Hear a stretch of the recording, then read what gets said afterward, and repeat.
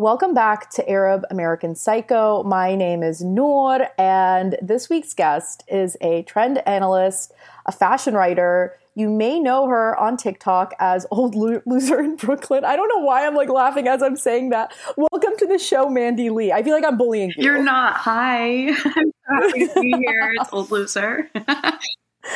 Listen, I am also an old loser in Brooklyn, so we're on the same page. So full disclosure, that username I'm stuck with basically because my account used to just be a burner account, a lurker account. But now I'm basically stuck with it. You're like, I am forever old loser in Brooklyn. Yeah, I mean, it's accurate, but it's basic. It's like me now. There is no more Mandy Lee. It's just it's Old Loser. No. I kind of like it because it feels very much like an AIM, you know what I mean? Like an AIM username when people didn't make their usernames their actual names. Yeah. But when I first got on TikTok during the pandemic, obviously it was I was just lurking and watching videos. But a lot of usernames were just the weirdest thing, like red toenail polish or something like that. And I was like, oh, I'll just do that instead of come up with something, for my future brand. We had no foresight back then. So you're pretty big on TikTok, I would say, especially in the fashion space. I mean, I feel like I've been seeing you creating videos for a while, but where did it start? Where did Old Loser in Brooklyn begin? So I guess, I think I posted my first video in August of 2020, but it was all just shit posting. I'd post my little DIY projects or I don't know, talk about America's Next Top Model because I got laid off during the pandemic and was watching it. So I was literally just shit posting. And I think I made my first fashion analysis video in March or February of 2021. So it's been about a year since I've taken TikTok seriously. And yeah, I don't even know what happened. The algorithm has changed a lot. The space has become a lot more saturated, but I think my account got big for two reasons. One is it's not I do post my outfits and stuff sometimes, but it's more fashion analysis and figuring out the reasons why things are happening within the fashion space. It's also pretty critique heavy too. I'm not afraid to be why the fuck do we need another Kendall Jenner photo shoot on IG? Stuff like that. But I'm also, talking about the Simone Rocha show and how pretty it is, and why trend cycles happen. And then I think the other reason why my page became kind of successful is I'm genuinely passionate about this. And I think that I'm not trying to be somebody else. I'm not trying to copy somebody else's content. I think that comes across, and I've seen a lot of copy, maybe not intentionally copycat accounts, but I've seen a lot of accounts that are using my same video style and my same everything basically. And there can only be one Old Loser basically. And I think that's what sets creators apart from one another is developing your own style and your own POV. I'm pretty sure that's the only reason why my page has found success is because I have a POV and I stick with it, I guess. But yeah, that's basically the run of it. But yeah, it's been about a year. I mean, that's really crazy, how much you've grown in almost a year, but also I have myself seen a lot of videos that are very heavily inspired by you. It's very obvious that is the format that they are trying to replicate. But I think that once people start to replicate your style of content creation, that's also kind of it can be annoying, but it's also, I think, a kind of you're doing something right that people want to emulate that. People want to, try to make that their own thing because they're oh, this is really cool. I want to be cool too. And I do get a little annoyed at times when it happens to me, but for the most part, maybe I'm a narcissist, but I'm this is very flattering. Yeah, no, I can definitely see that angle. I think it's just like what bothers me, I guess, is my content is like my opinions. And it's weird when people are like just regurgitating your labor Oh, opinions. that is weird. That is weird. It mostly bothers me with like publications who do that. Not really like somebody with like 100 like whatever. Like that's flattering. But when like I don't know, big media publications like just transcribe your videos and pretend that they like did that labor aspect of it, that bothers me because they're getting paid for it and I'm not getting paid for making TikToks. And I mean, rightfully so. Like that's very much plagiarism. Right. Like that's very much like, writing 101, don't do that. No, literally. And I got in a fight with Culted. Do you know Culted? They're just like, they're trash. That's so funny. But dude, everyone knows that like, that's kind of their thing is they like to rip off smaller creators. And I got into it with them. I like literally, it's the only time I've ever put anybody on blast on my page because they did that. Like they transcribed it and I'm like, what's scary is you guys are editors. Like how does another editor not understand that this is plagiarism 101? Like, do we need a lesson in that? Like what? That's creepy. That's just really fucked up too. And yeah, it's like these are like essentially like colleagues. Like these are people who should have an understanding of, right. what's appropriate and what is not. And also like, I feel like even a small child would know that. So, like it's very basic, I would say common sense to not plagiarize, someone's writing or words or, just stealing their ideas. But yeah, no, I mean, I definitely think that there is a line between like something that is inspired by you versus just blatantly copying you, because that's like the inspiration aspect. Like I get it because I feel inspired by so many things. And so I it would be, just false for me to be like, no, nothing I do is inspired by anything, but like to copy, that's just like. And then it brings up like the whole other underbelly of media is these like content farm publications basically where it's like, it's a numbers game. It's like they want you to make, 10 stories a day. And it's like, how can you possibly be creative if you're held to that like really high quota of just like pushing as much content as possible? So it's like, I really feel for these, I'm annoyed, but at the same time, I'm like, I really feel for this because it's impossible to be creative really if you're like forced into this like unreasonable quota. I feel like Refinery29 used to be that way, but I think their content, like they've hired more people, I feel like. I could be wrong, but I feel like their content has gotten like a lot better over the years. But they are like a very high quota site, for example.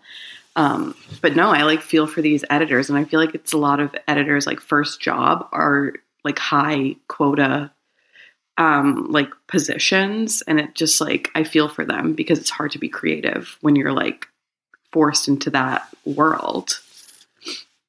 No, absolutely. And I think that just in general, when it comes to writing about fashion, I was brought on as a Birdie style contributor. And at first I was like, oh, this is going to be so fun. And I was like, oh, no, wait, this is like incredibly hard. And suddenly everything I'm saying feels super redundant, right? Because like I feel like there's a certain vocabulary in my mind that I like attach to fashion.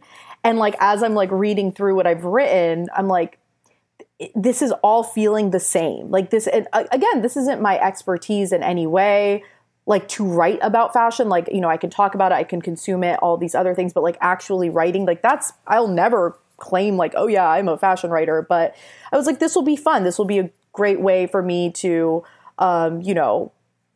it's a challenge for myself kind of thing. And yeah, I was like, this is really difficult. So I can't imagine like even having 2 stories a month for me was like, this is very, like each one was taking like 5 hours. And I was like, in my mind, I was like, this is going to take an hour max. I did not know. I did not know. As soon as I was like, oh no, why I committed to something that I don't know that I can actually do. Like it's very time consuming. Yeah, no, I think that's like the best part about freelance is like you can pitch the stories you want to write because writing the ones you don't care about makes it go so much slower. So much slower. Like, I mean, there's only so many things I could say about maxi skirts. You know what I mean? There's only so many things I can say. And then like a bunch of editorial guidelines recently have been like, you can't use the word iconic anymore because it gets like, at what point does calling things iconic over and over and over like lose all of its meaning? Like, when everything is iconic, nothing can be. And I just feel like at a certain point, I don't know, for me, it was like every word felt so overused. Like every word I could think of, I was like, this feels so meaningless. Like, you know what I mean? I don't know. Maybe I need to diversify my vocabulary. Maybe that's what I need to do. I don't think it's that. I think it's that like a lot of, and I feel like you don't really see this or notice it until you start like working and doing this work. But a lot of fashion stories are written with the intention of somebody buying something. And like making things sound like better than they are, in hopes of getting that like, click to buy something, or like readers to like consume. And I mean, I get that, of course, like it's a business, print is dead. Digital is like the only thing we have left basically. And I understand that, but like the stories like I'm interested in writing don't necessarily have like a consumption angle to them. It's more like about the intersection of fashion and culture and I think you can probably see that in my content, but like those are the stories like I really want to write. And they, unfortunately don't like create sales most of the time. I totally get that, but I think that's another reason why, like, I'll be honest, there aren't many websites or fashion, like digital publications that I find myself going onto anymore. I know that when I was younger, I was going on the Refinery 29 every day. I was checking Vogue. I was on all those websites constantly, but now I feel like that has really shifted, and I really enjoy your videos because it's not even necessarily like product pushing. It's more so, inspiration. It's more so like understanding and having, I would say just like a deeper understanding of a collection or a trend. And I think it's really cool the way you break things down, like the way you structure these trend analysis, which I wanted to ask you, which, I mean, you probably have answered this question before, but what makes you decide, okay, this is going to be a trend? I think so. I've kind of taken a backseat with doing prediction videos and like forecasting, like true forecasts, because I don't know at what point like my platform became like the be all end all truth, which it's not, by the way. Like I'm just talking and writing about things that I've observed. But I think like what I struggle with right now is like, okay, like is what I'm saying like actually putting this stuff into like reality, or was I like right in my forecasts? Like what, I don't know, like it's kind of freaked me out a little bit, and I haven't really made like a true trend prediction since like last year. But also you get death threats no matter what, like, because especially when like, okay, like if you think about fashion trend forecasting, it's not even like, I don't even think it's like that necessarily. It's just like if you have a video go viral, like you can control who's seeing that. Like it's gone way past your audience. Like, if your video is getting shown to like something like 8 times your audience size, like that has like superseded your the people that really like are interested in what you have to say. Yeah. So, it's a lot of like old men, of course, and like Karens and stuff who are like, fuck you. Like, this is the ugliest thing I've ever seen. Like, bring your toaster into your bathtub. Like, stuff like that. Like, of course it sounds empty, but like, it's kind of scary. But I think that's not necessarily just like my content. I think it's just like anything that goes viral and you're like a woman or you're like some kind of like minority. I'm a white girl, so I'm sure it's much, much worse for like any kind of like minority group that goes viral, because that happens no matter what like subject you're talking about, or even if you're not saying anything, even if you're just like wearing a cute outfit, like if you get 5 million views on that, you are going to get a death threat, like no question. Which sounds ridiculous, but like that's what I've learned about TikTok. But anyway, this is like a big tangent in saying I don't know anymore like the line of like if what I'm saying causes things to happen or if what I'm saying is just like accurate. But I guess to answer your question, like I have a running list in my phone about like,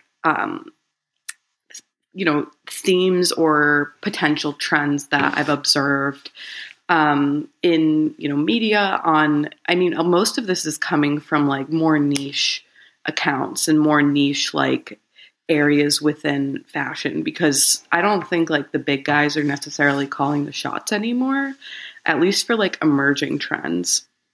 And, I'll sit with it for a while. So like Indie Sleaze, which was probably my most like viral hit that has become like, something way, way, way, way, way bigger than me. Like it's not even associated with me anymore, which is kind of a good thing. But that was just something I had observed for months. And then I was like bored one afternoon and I was like, okay, I'll like film this today. Cause I've sat with it for long enough. This is happening. I've collected enough examples and evidence, and research, but like, I don't like to just say random shit. Because I treat my account kind of like a resume in a way. So like, yeah, like, I think some people can do that for, like views, because I think the more polarizing your content is, the more of a chance it has to go viral. But like, I've always treated my page like kind of my resume. So I don't want to just like say whatever and I don't know, risk my credibility. So I don't know. It's like, it's complicated.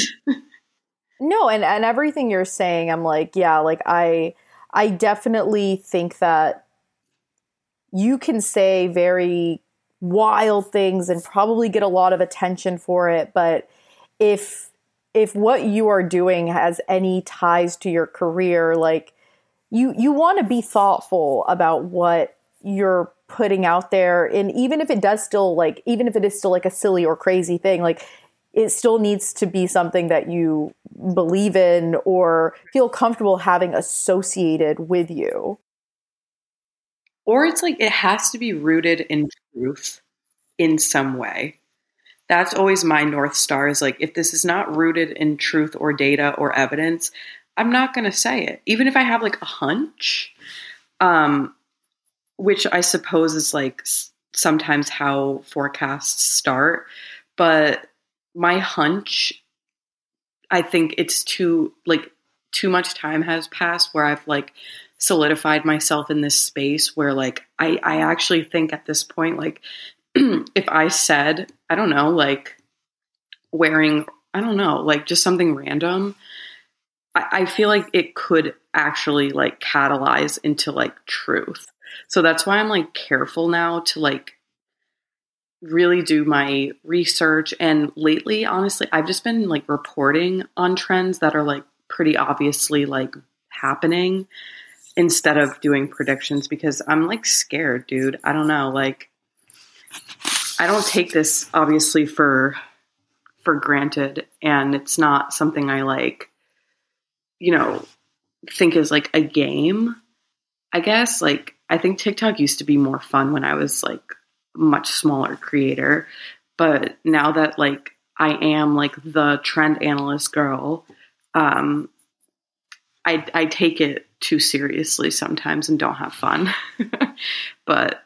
And I am a fun person, and I feel like my personality on TikTok is so fucking boring because I'm just like, no, it's not boring.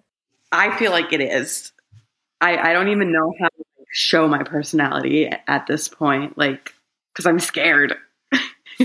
I think you're experiencing something that a lot of creators go through whenever you do like grow a large audience rapidly, or you have a video that goes viral, or whatever the case may be, and like you start to really kind of overthink what you're putting out from that point on because you're so aware of the amount of people who could potentially see it and consume it, and how they're going to feel and what they're going to say. But I think it kind of, you know, I feel like I'm a seasoned internet girl. So I'm like, I'm going to give you some unsolicited advice right now that no one asked for. But I think that, like you said, as long as you're putting something out that you believe in, or that is factual, or that you feel like you could defend, essentially, I think that is,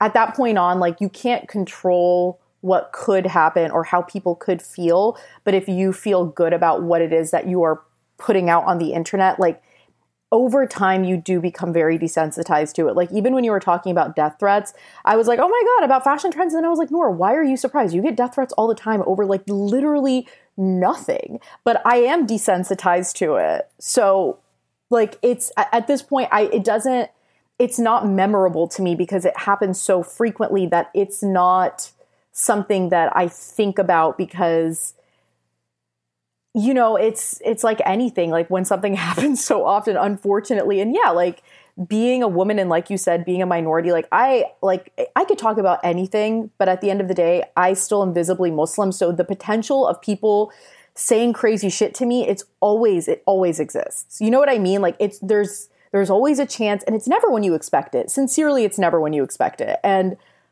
I think it is something that over time you just kind of, it becomes like a norm, and you just gotta like ignore that, because I think being able to have an audience like that, like you said, like that's incredible. And there is a reason why people are drawn to you, and there's a reason why people are drawn to the content you create. And I think also when it comes to showcasing personality, it's not something that I feel like I've personally struggled with, but a lot of my friends will often ask me, how do you feel so comfortable going on your Instagram stories and just saying whatever is in your mind? And it simply comes down to, I don't care like what people think. Like, I don't care how it's received. But I know that that's not how most people feel. But I think if it is something that you're like, oh, like I feel like weird about this, I think gradually incorporating it in, you know what I mean? I think that that's also a really good way to get yourself comfortable with it. And yeah, like I feel like I have a lot of friends who work in the space who they're like, I don't want brands to feel a certain way. I don't want people online to feel a certain way. But I think that if it's true to who you are, it's appropriate. And that's really kind of something that I keep in my mind. I'm like, well, I am not just putting myself on the internet as, you know, one thing. Like, I'm putting myself out there as like me as well. And you know, I mean, and that's like a whole other thing. Yeah, no, I mean, I think that's great advice. I really agree with you about the feeling numb thing. And okay, like I've had this conversation with so many other creator friends about like quote hate comments or whatever. And it's just like, you can like, nothing is good enough for anybody ever, no matter what. And what has something scary that I think has happened to me is I'm a Pisces moon. Like, I'm sensitive as fuck. And this business has made me so numb to like everything, to any kind of like hate comment, because what's happened is I feel like sometimes I can't separate true and honest and helpful critique from just like, you know, pinpointing like random things that's like wrong with me or people didn't like or whatever. Like, I don't know. Like, for example, I kind of talked about how ID, the out of body covers, have been like really great. And then they put fucking Kendall Jenner on one. And it's like, everyone knows everything there is to know about Kendall Jenner's body already. Like this, it's giving cash cow. Like it's just giving like easy money. Like, you know, guess what cover is going to sell best? It was Paloma's, but now guess who it's going to be? Like that's fucking annoying. And somebody commented like, so Kendall has to sexualize herself to, you know, be successful now. And I'm like, what? Where the fuck did that come from, dude? Like, what? I don't see the correlation. That's the point, Nor. It's like there is no correlation. It's just like random, and things like that start to blend in with like actual criticism, where it's like, hey, you're cutting your videos a little too close to the end of the sentence. Like you should let them go a little bit longer. That I had to receive that comment like 4 times for me to be like, oh, this is like real helpful critique versus like something random. So like this business does, I agree with what you said, like it numbs you to things. And that scares me because I used to be like such a baby about everything and like cry over like the randomest like hate comments.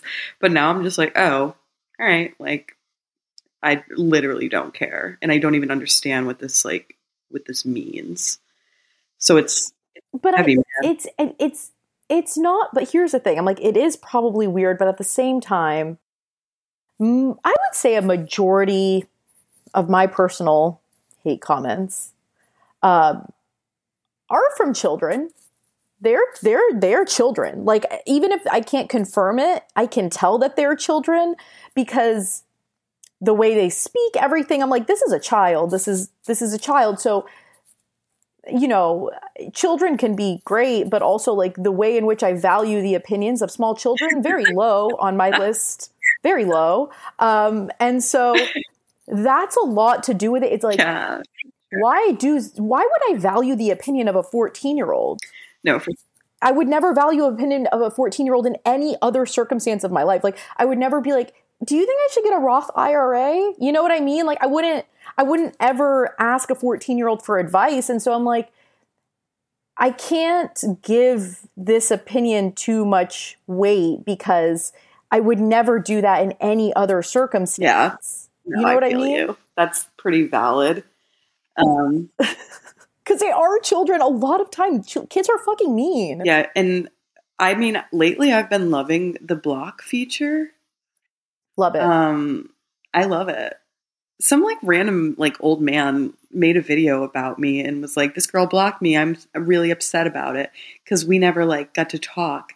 And I was like, "You want to talk? I have time today." And I unblocked him and I was like, do you want to actually talk or are you just using my status to further your own? Because, you know, it's something to talk about. And a bunch of comments were like, she's so annoying. Like she has I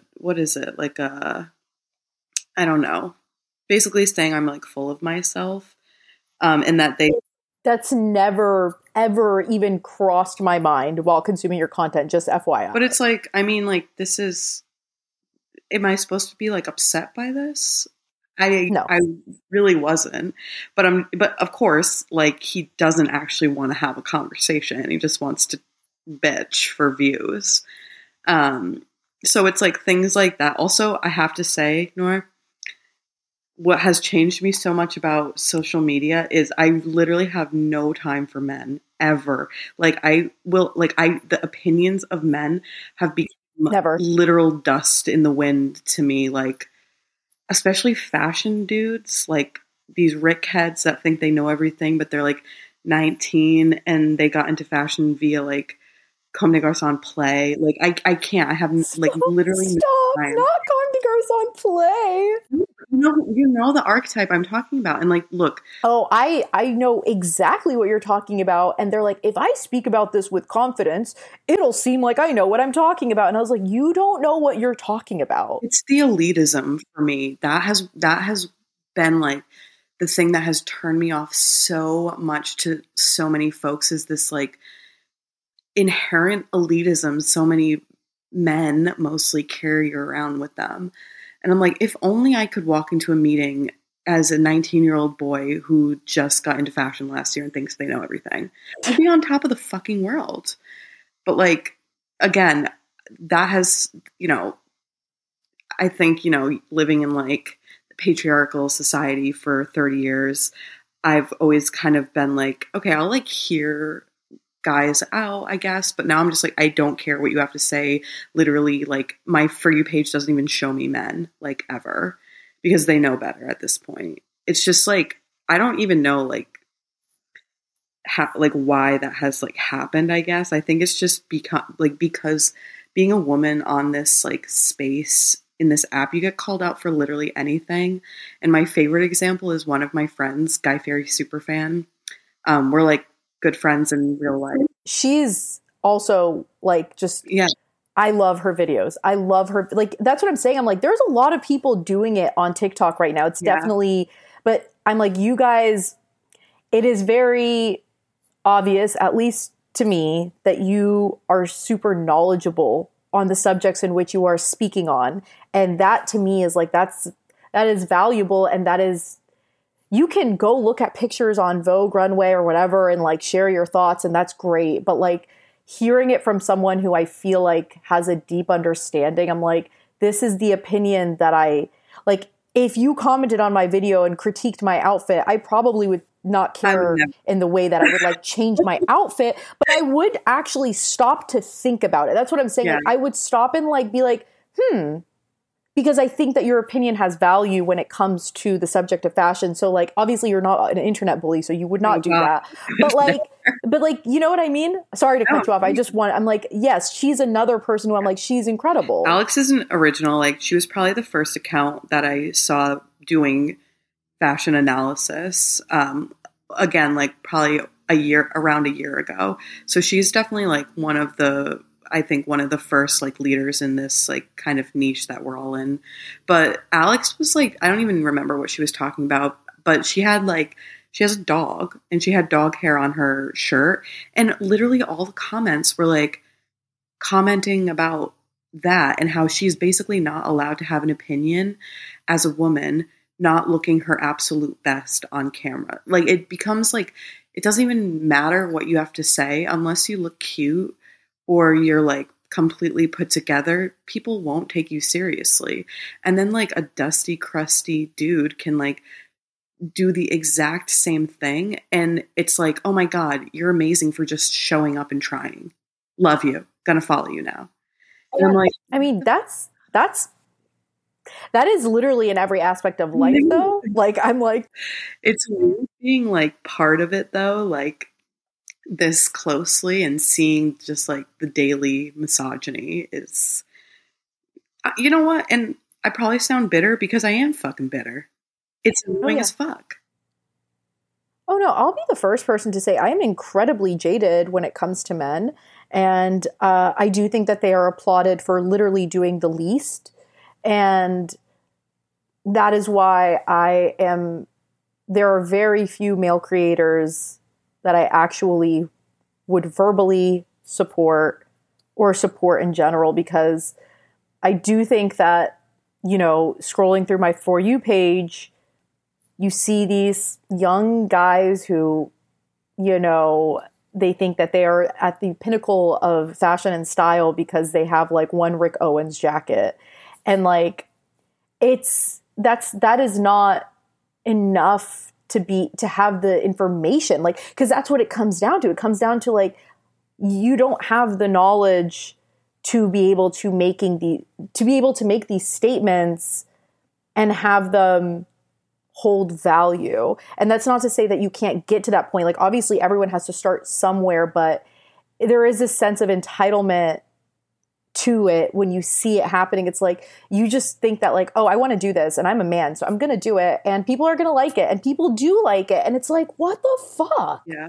No, it's like it's just the nauseating amount of elitism that I see every day. Like, and here's the thing is, if you work in fashion, if you've worked in fashion for literally any amount of time, you know that it is impossible to know everything.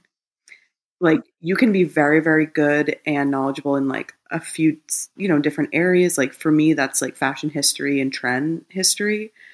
But like, I'm not great with like recognizing archival designer, for example. Like, there's only a handful of designers that I could like pick out on the street and be like, bet my life on it.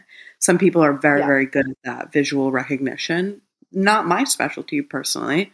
And I'm also not super knowledgeable about the like, how the sausage gets made, like how the production side of things from a supply chain point of view. Yes, because that was like my previous life, but from like everything else, like how textiles are made, how clothes are actually made, not my specialty. So it really bothers me, like knowing these things and being completely okay with being like, look, you can't know everything.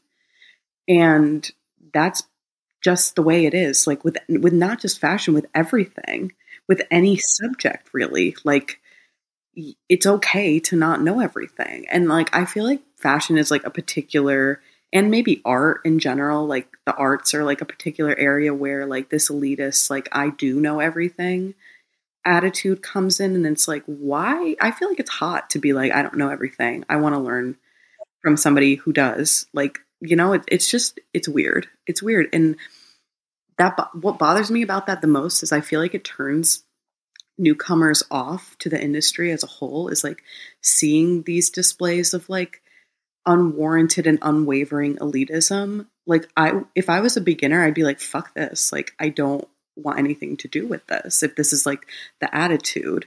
So I really try, like in my content, in my page, to like never make anybody feel like silly for being a beginner, and like approaching things as like, if you were a beginner, would you be able to understand what I'm saying? Because like I can get into stuff on my live or like in the DMs and stuff, like, as more of like somebody who's knowledgeable in these particular subjects. But like, my followers should never feel like I don't get it. Like, I feel bad that I don't get it. And it's like, no, like, it's okay if you don't. Like, this whole, like, if you know thing. And it's like, it's okay to not know. Why is it now this, like, embarrassing thing to, like, not know specific things? Like, I that's what, I don't know. It just really bothers me. No, and like that is like all of the things you said are very true and also very common. There is this kind of type of fashion person that does want everyone to believe that they know everything, and that is just simply impossible. So why are you setting yourself up for failure also? Like, because you don't know everything. So like, set a realistic standard for yourself. Be like, I know some stuff, but I don't know everything, because it's a lie. It's just not, it's not true. And I mean, even for me, the earliest memories I have of reading fashion magazines is pretty young. It's like 7. And even still, like, as someone who has loved it very deeply, I don't know everything, and I will never claim to know everything. And that's very fine, because no one does. But also, like, if you do know everything, what is the point of like continuing on? Like, should that be the goal? Like, ultimate knowledge and ultimate like domination, the goal? Like, I feel like that's so weird. Like, that's not why I'm in this business. It's because I genuinely like it. And I understand that like there are also so many other people who are just as passionate, but in different areas that I can learn from. Yeah. And I think that has been my favorite part about this platform of mine. And I think it sets me apart a little bit from other like fashion creators, is like my network of folks are not just other creators. Like, they're editors. They're like very long time fashion people like you, who I feel like it's not like super common to like want to branch out away from just like other TikTok creators. And that has always been like, wait, you're missing out on so many like amazing voices and interesting folks who, again, like have experience in different areas of fashion. Because I don't want to, like, I love my TikTok friends, of course, but like there's so many other like folks in other areas of this business that maybe don't have 100,000 followers, but like, dude, that's another random thing that bothers me is like if you look through someone's following list and they're only following like really big creators, it's like, and they're a big creator, it's like you are missing out on some amazing content. Like, what? It's clout chasing, in my opinion. Yes. Like, and it really, really bothers me. Oh, clout chasing. I mean, listen, you go to one fashion show and it's like, it's clout chasing in the wild. You just get to watch it happening and it's like, oh no, why are you doing this? You don't need to do this. Like, you are doing a disservice to yourself by behaving this way. Dude, that was like one of the most nauseating things I saw this season is like some folks will go there thinking that this is for them. This is you. There are thousands of people who have been working year round to make this happen. Just be fucking grateful that you're there. Like, yes, why is that not enough? Like, you have to stand in the middle of the runway hoping to get your Getty image. Sit your ass down. Be respectful. I feel like there's like no, like, I don't know why, like, respect is like harder to come by with these like younger TikTok creators. It's entitlement. It's entitlement. It is just, they are the embodiment of entitlement because I'm going to tell you something. No matter how many fashion weeks I attend, I will never not be excited. I will never not be excited to go to a show. I will never not feel like lucky and honored and grateful that they invited me. Like, I never assume like, oh, this brand has to, you know what I mean? And like that idea of like, I am entitled to this. If this brand doesn't invite me, what the fuck is wrong with them type of mentality. And it's like, it's not about you. Yeah, like, no, I mean, like, it's this, yeah. It's not about you. That's the point. And like, there are, every show, the designer will invite like a select VIP list because that's, probably their friends or their connections or whatever. And it's like, it's okay if you're not Drew fucking Barrymore. You know what I mean? Like, if that's what you want, like, that's something you can work towards, but like, I don't know. It just made me like feel sad because like, I mean, I'm somebody who of course like suffers from having too much hindsight and foresight, mostly because that's my job.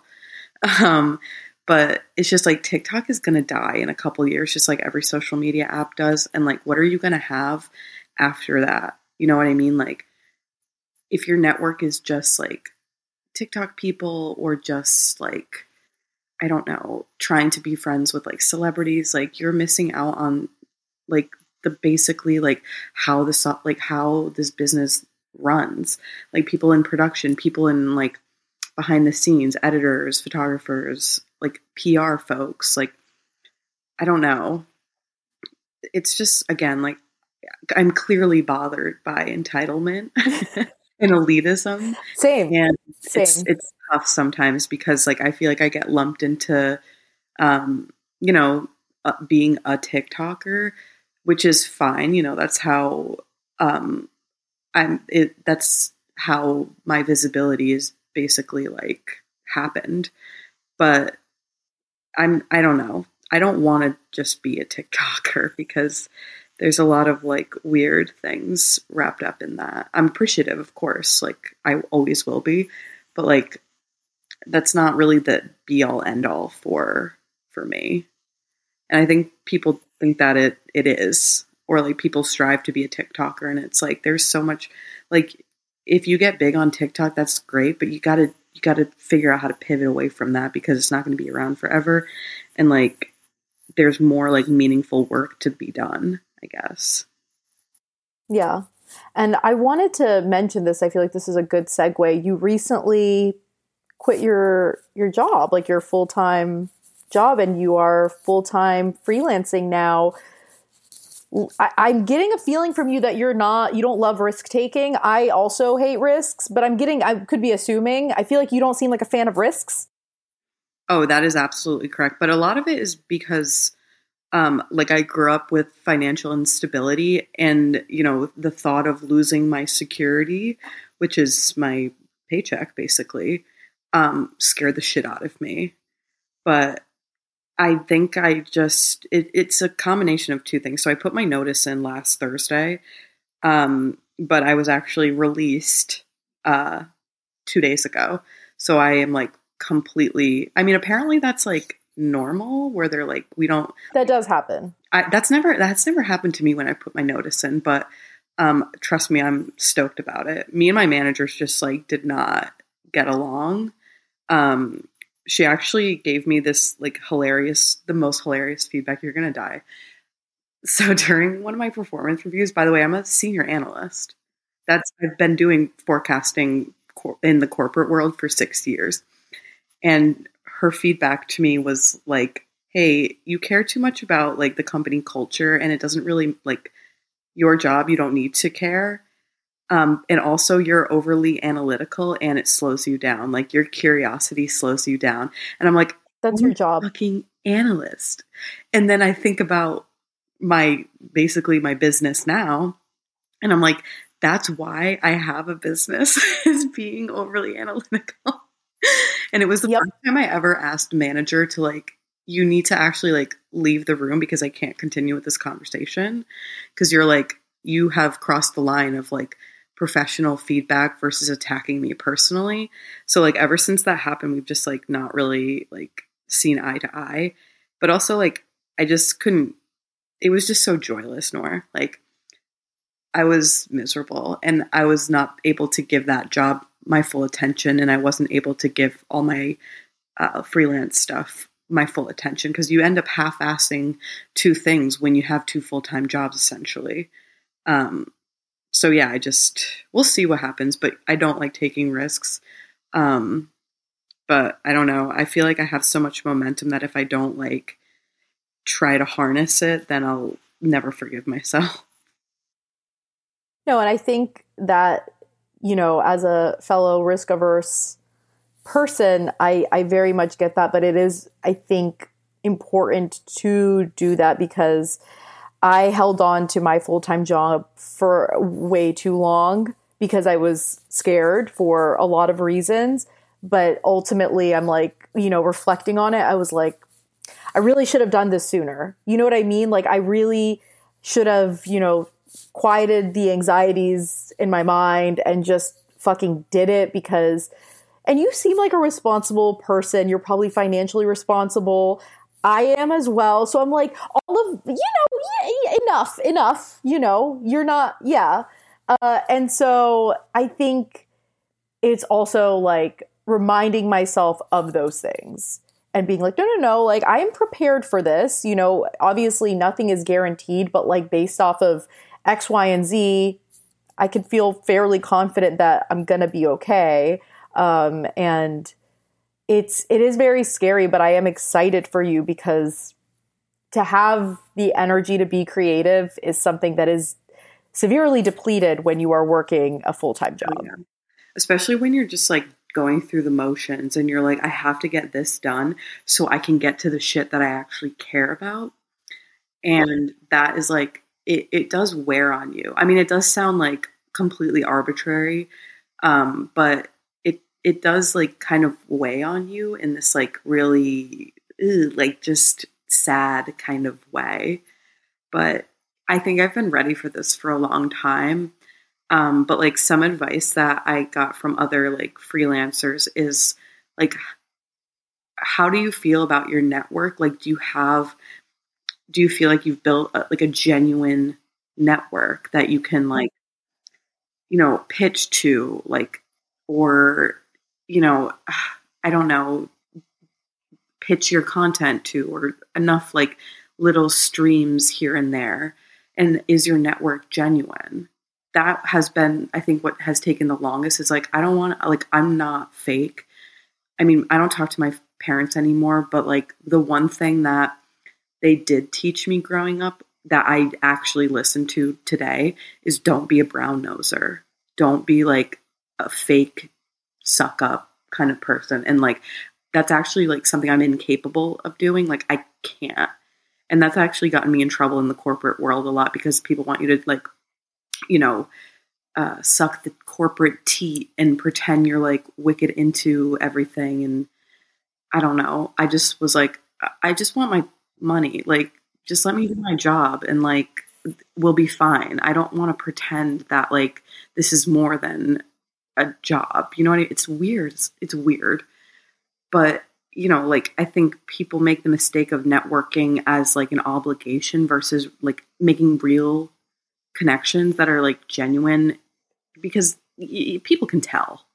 Like people have reached out to me like clearly brown nosing, and it's like very much a turn off. Like, but then I see other things where it's like, this is super genuine, and like I want to engage with this because I can tell, you can tell the difference. Like I feel like you can too, because you've been in this business for a while. But yeah. Yeah. No, I mean, I'll get DMs from people or even brands, and I'm like, why are we forcing a closeness that doesn't exist? You know, it's very unnatural. And like, I really just think that what you've said is like, I'm glad that you know these things, because I find that sometimes when people are kind of newer into this freelancing space, they see other people doing, you know, taking the fake route, and it seems to be doing pretty, you know, they're doing well, and they think like, oh, maybe I need to do this. But like, as far as like longevity, I don't think being fake is sustainable under any circumstances, because it's fake. So you're kind of just putting yourself in I would say, unnecessarily stressful situation, but also similar to you, I am physically incapable of pretending to be nice to people. It's something that my mother loves to remind me about, but it's true. I'm like, you know what? You're not lying, Mom. These are fucking facts. You're right. Something I also have noticed, is a little bit of a sidetrack, but when I compliment people, I think sometimes people are so used to people offering fake compliments, and I will very quickly be like, no. I'm not just trying to be nice. Like, I'm never saying things to just be nice. Like, I am saying things because I mean it. And I think that entire concept is not as common as I thought it was, because yeah, people will say like, oh my God, you look so good, but they don't think you look good. And I'm like, well, why would you say that? Yeah. For what? That stuff is so like detectable by me. Like I can sniff it out so easy, because I'm so like adverse to participating in it in my personal life, that it's just like, it's very detectable, I think. And that's what like drives me crazy sometimes about like these copycat accounts that like have been popping up a lot. Not just, again, I want to be clear, it's not just like my content that's getting ripped off. It's like a lot of, you know, people who have been in the space for a while. Like I'm just seeing like the same things that they talked about like a year ago, like in the same way, in the same style. And it's not even like, I guess sometimes the plagiarism isn't what bothers me the most. It's like pretending that like you believe those things, and like you just magically have the exact same POV as somebody. Like that's impossible. And like, I think what helps you out in this business is like literally having a point of view, and it's genuine to you, because that's what people want to hear. Is like, yes, you can write, you can be a content farm and like churn out a million things a day. But like, I think the things that make people stand out and allow you to go out on your own and give you opportunities and whatever is having like a genuine point of view and a genuine opinion and having integrity about it. That is rare. I feel like that integrity piece is like more people on the internet need to have that, whether that's like what you comment or what you like decide to show in the world and how you like respond to things. Like having integrity just like, I feel sets you apart so much, and like believing in it. Ugh. I agree with you wholeheartedly. And I can't, it seems exhausting. I think that's the other thing, like the idea of, no, exactly, you know, trying to like curate this persona for yourself feels like a lot of work. And I think every human being is interesting in their own ways. And that is why humans like, you know, watching YouTube and all that shit, because we are interested in someone who maybe there are some similarities, but it's probably different. And like, that's what makes it fun, and that's what makes it cool, and that's what draws you in, and that's what I think kind of connects humanity in that way, is like, oh, we're so different, but we're similar. You know what I mean? And when you are just, you know, creating this kind of like facade. But I think, you know, it's something that I notice with younger individuals.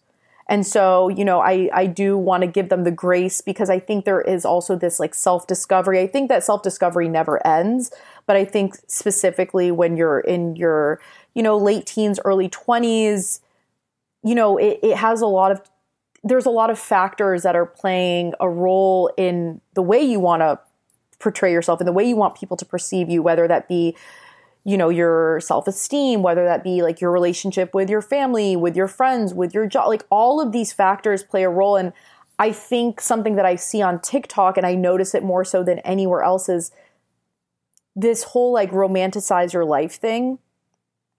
I've always done that. But I never knew that's what it was. But I do think that things that I do are really special and cool, but not in a way where I feel like I need to showcase it, but like I just feel like the things I do are interesting and cool and I like them. And I think a lot of that kind of romanticize your life, you're the main character culture, it's very much like aspirational. Like they want to portray themselves in the way that they would like to be. And so even though at times it seems a little like disingenuous, I'm like, well, this is like kind of a part of their self-discovery process. I think it's like cute. Yeah, like that's what I'm saying. I'm like, it's sweet, it's cute. Like they're trying to find themselves, and that doesn't feel performative to me. But there is like this whole other side where it's like, oh no, this is like very fake, and like you don't care about any of these things. Yeah, I don't know. I don't think I've only done one during Fashion Week, but it's because that shit is really hard to film. Honestly, like I give so much every time I try a different like filming style or a different like video format, I'm like, damn, like respect to people who this is their, you know, main form of creating content, because it's never as easy as I feel like it is. No, I think that's what I'm saying. Like it's cute to watch people discover themselves and seeing that evolution. Like I think that's really cool. And I think the romanticize your life thing it's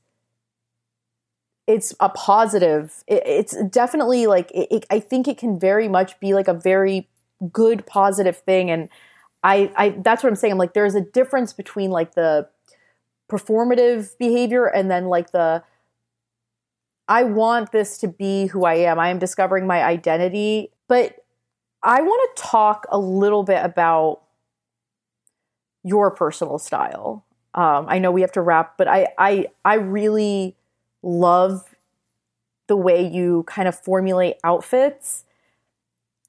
Where, like, when you started kind of getting into fashion, like, do you think that it aligns with where your style is at now? Oh my God, no. No, I mean, like, and a lot of that I think is like experimentation, and just like trying things. But also I have to say something I've learned about my personal style, and I'm not like going to apologize for it because this is just like the way it is. I can't change it, because every time I've tried to force or like go against these aspects, I have felt enormously uncomfortable. And that's like, I'm a pretty modest dresser. Like I love a short skirt moment, but like if I'm wearing a short skirt, I'm wearing like probably tights or, you know, something a little bulkier on top. Like I don't like tight fitting things. I don't like showing a lot of my body. And I don't know, like that took a long time for me to learn, I think. Like probably the area of my personal style that I feel the most is the most true to now took the longest for me to accept. And I also am really not a pants wearer for some reason. Like pants feel really restrictive. And I don't think I've worn pants in like 4 months. I mean, listen, I love that for you so very much. I just feel like there are things that our mind tells us about our style that if we stop fighting against actually makes you hone in on what you actually like. Because I feel like a lot of people do dress at least a little bit for comfort, which, you know, is a contemporary idea. Like, women haven't always dressed for comfort, but, you know, like, this isn't 100 years ago. We're allowed to do that now. And I certainly dress for comfort in the way, not really like how my clothes feel, because yes, that's important, but like how I feel in them. Like, am I adjusting things? Am I like pulling my shirt up because I'm showing too much titty? Like, I don't like that. And that took a long time for me to learn, which is funny. But like, I think when you're a millennial, you're told like, you know, show your cleavage, get a bombshell push-up bra from Victoria's Secret. Like, Yeah. we've all kind of like been there in a way, but, you know, I think that's the main thing that is my North Star with my style is like, I know I'm not really into pants, and I like dressing on kind of the more modest. I wouldn't say my taste is necessarily modest, but it's modest, like adjacent. And that's just what feels good to me. So I think having those like two rules that are just learned by trial and error have made getting dressed so much easier. Like, it's amazing how I don't even like really think when I get dressed, because I just know what works, and I don't feel like I've been uncomfortable in an outfit in a long time.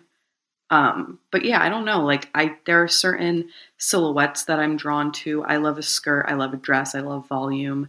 I love a fun, tight moment. And, you know, my shoes just make all my outfits. Like, I'm a shoe girly. I want to get more clothes, honestly, but I've just been like a shoe girly for a long time. They're like probably my biggest, like, I guess, category in my closet that I feel like is the most complete.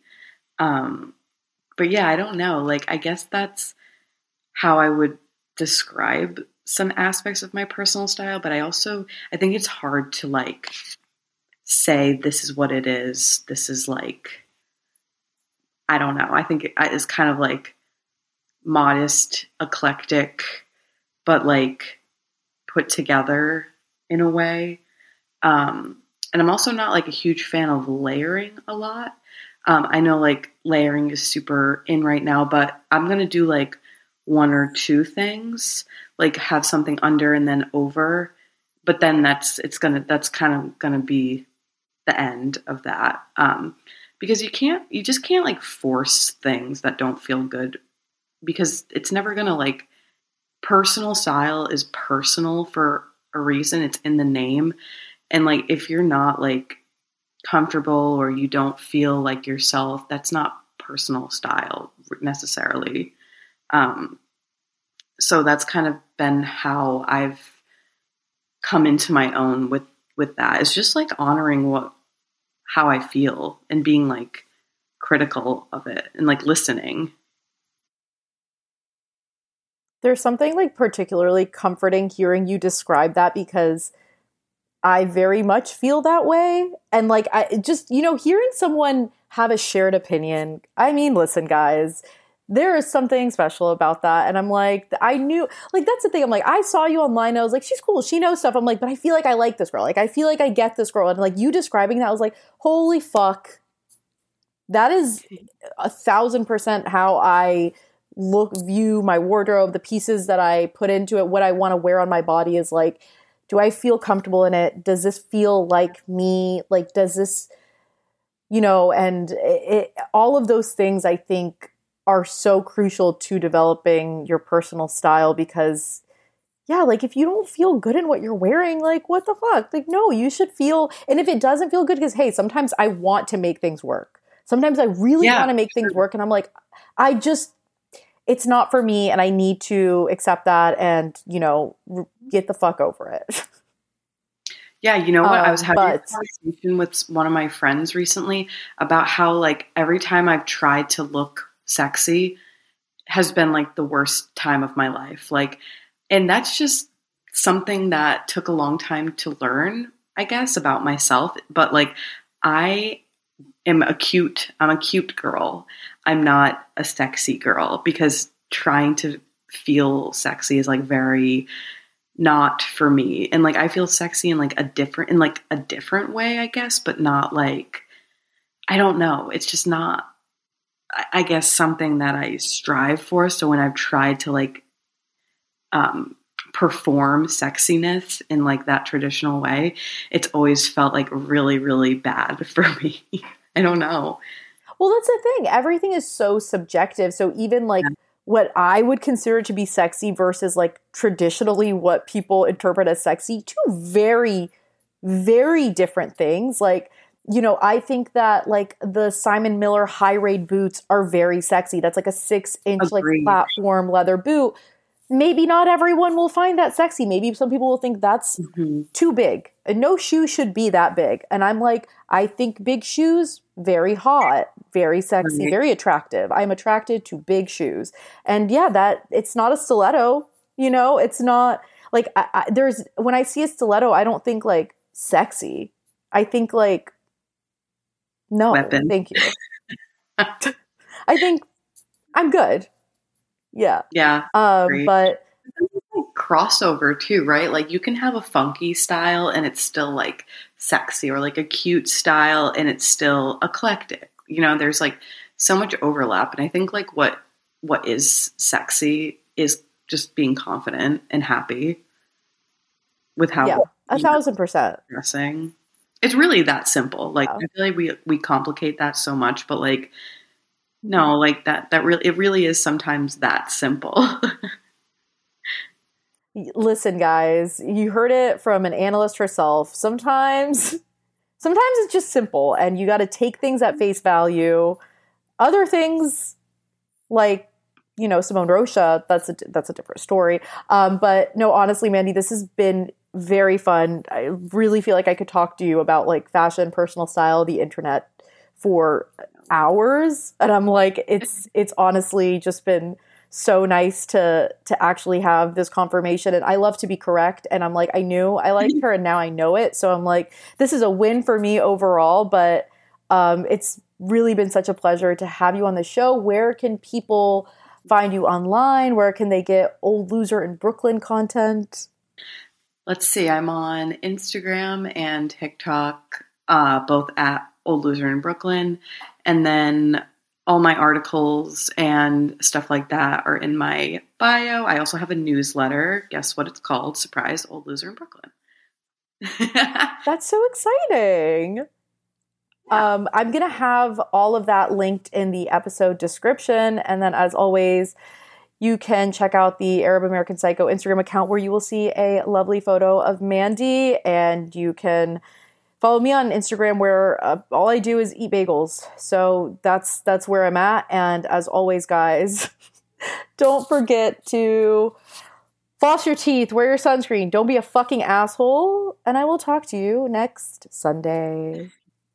That was extremely fun.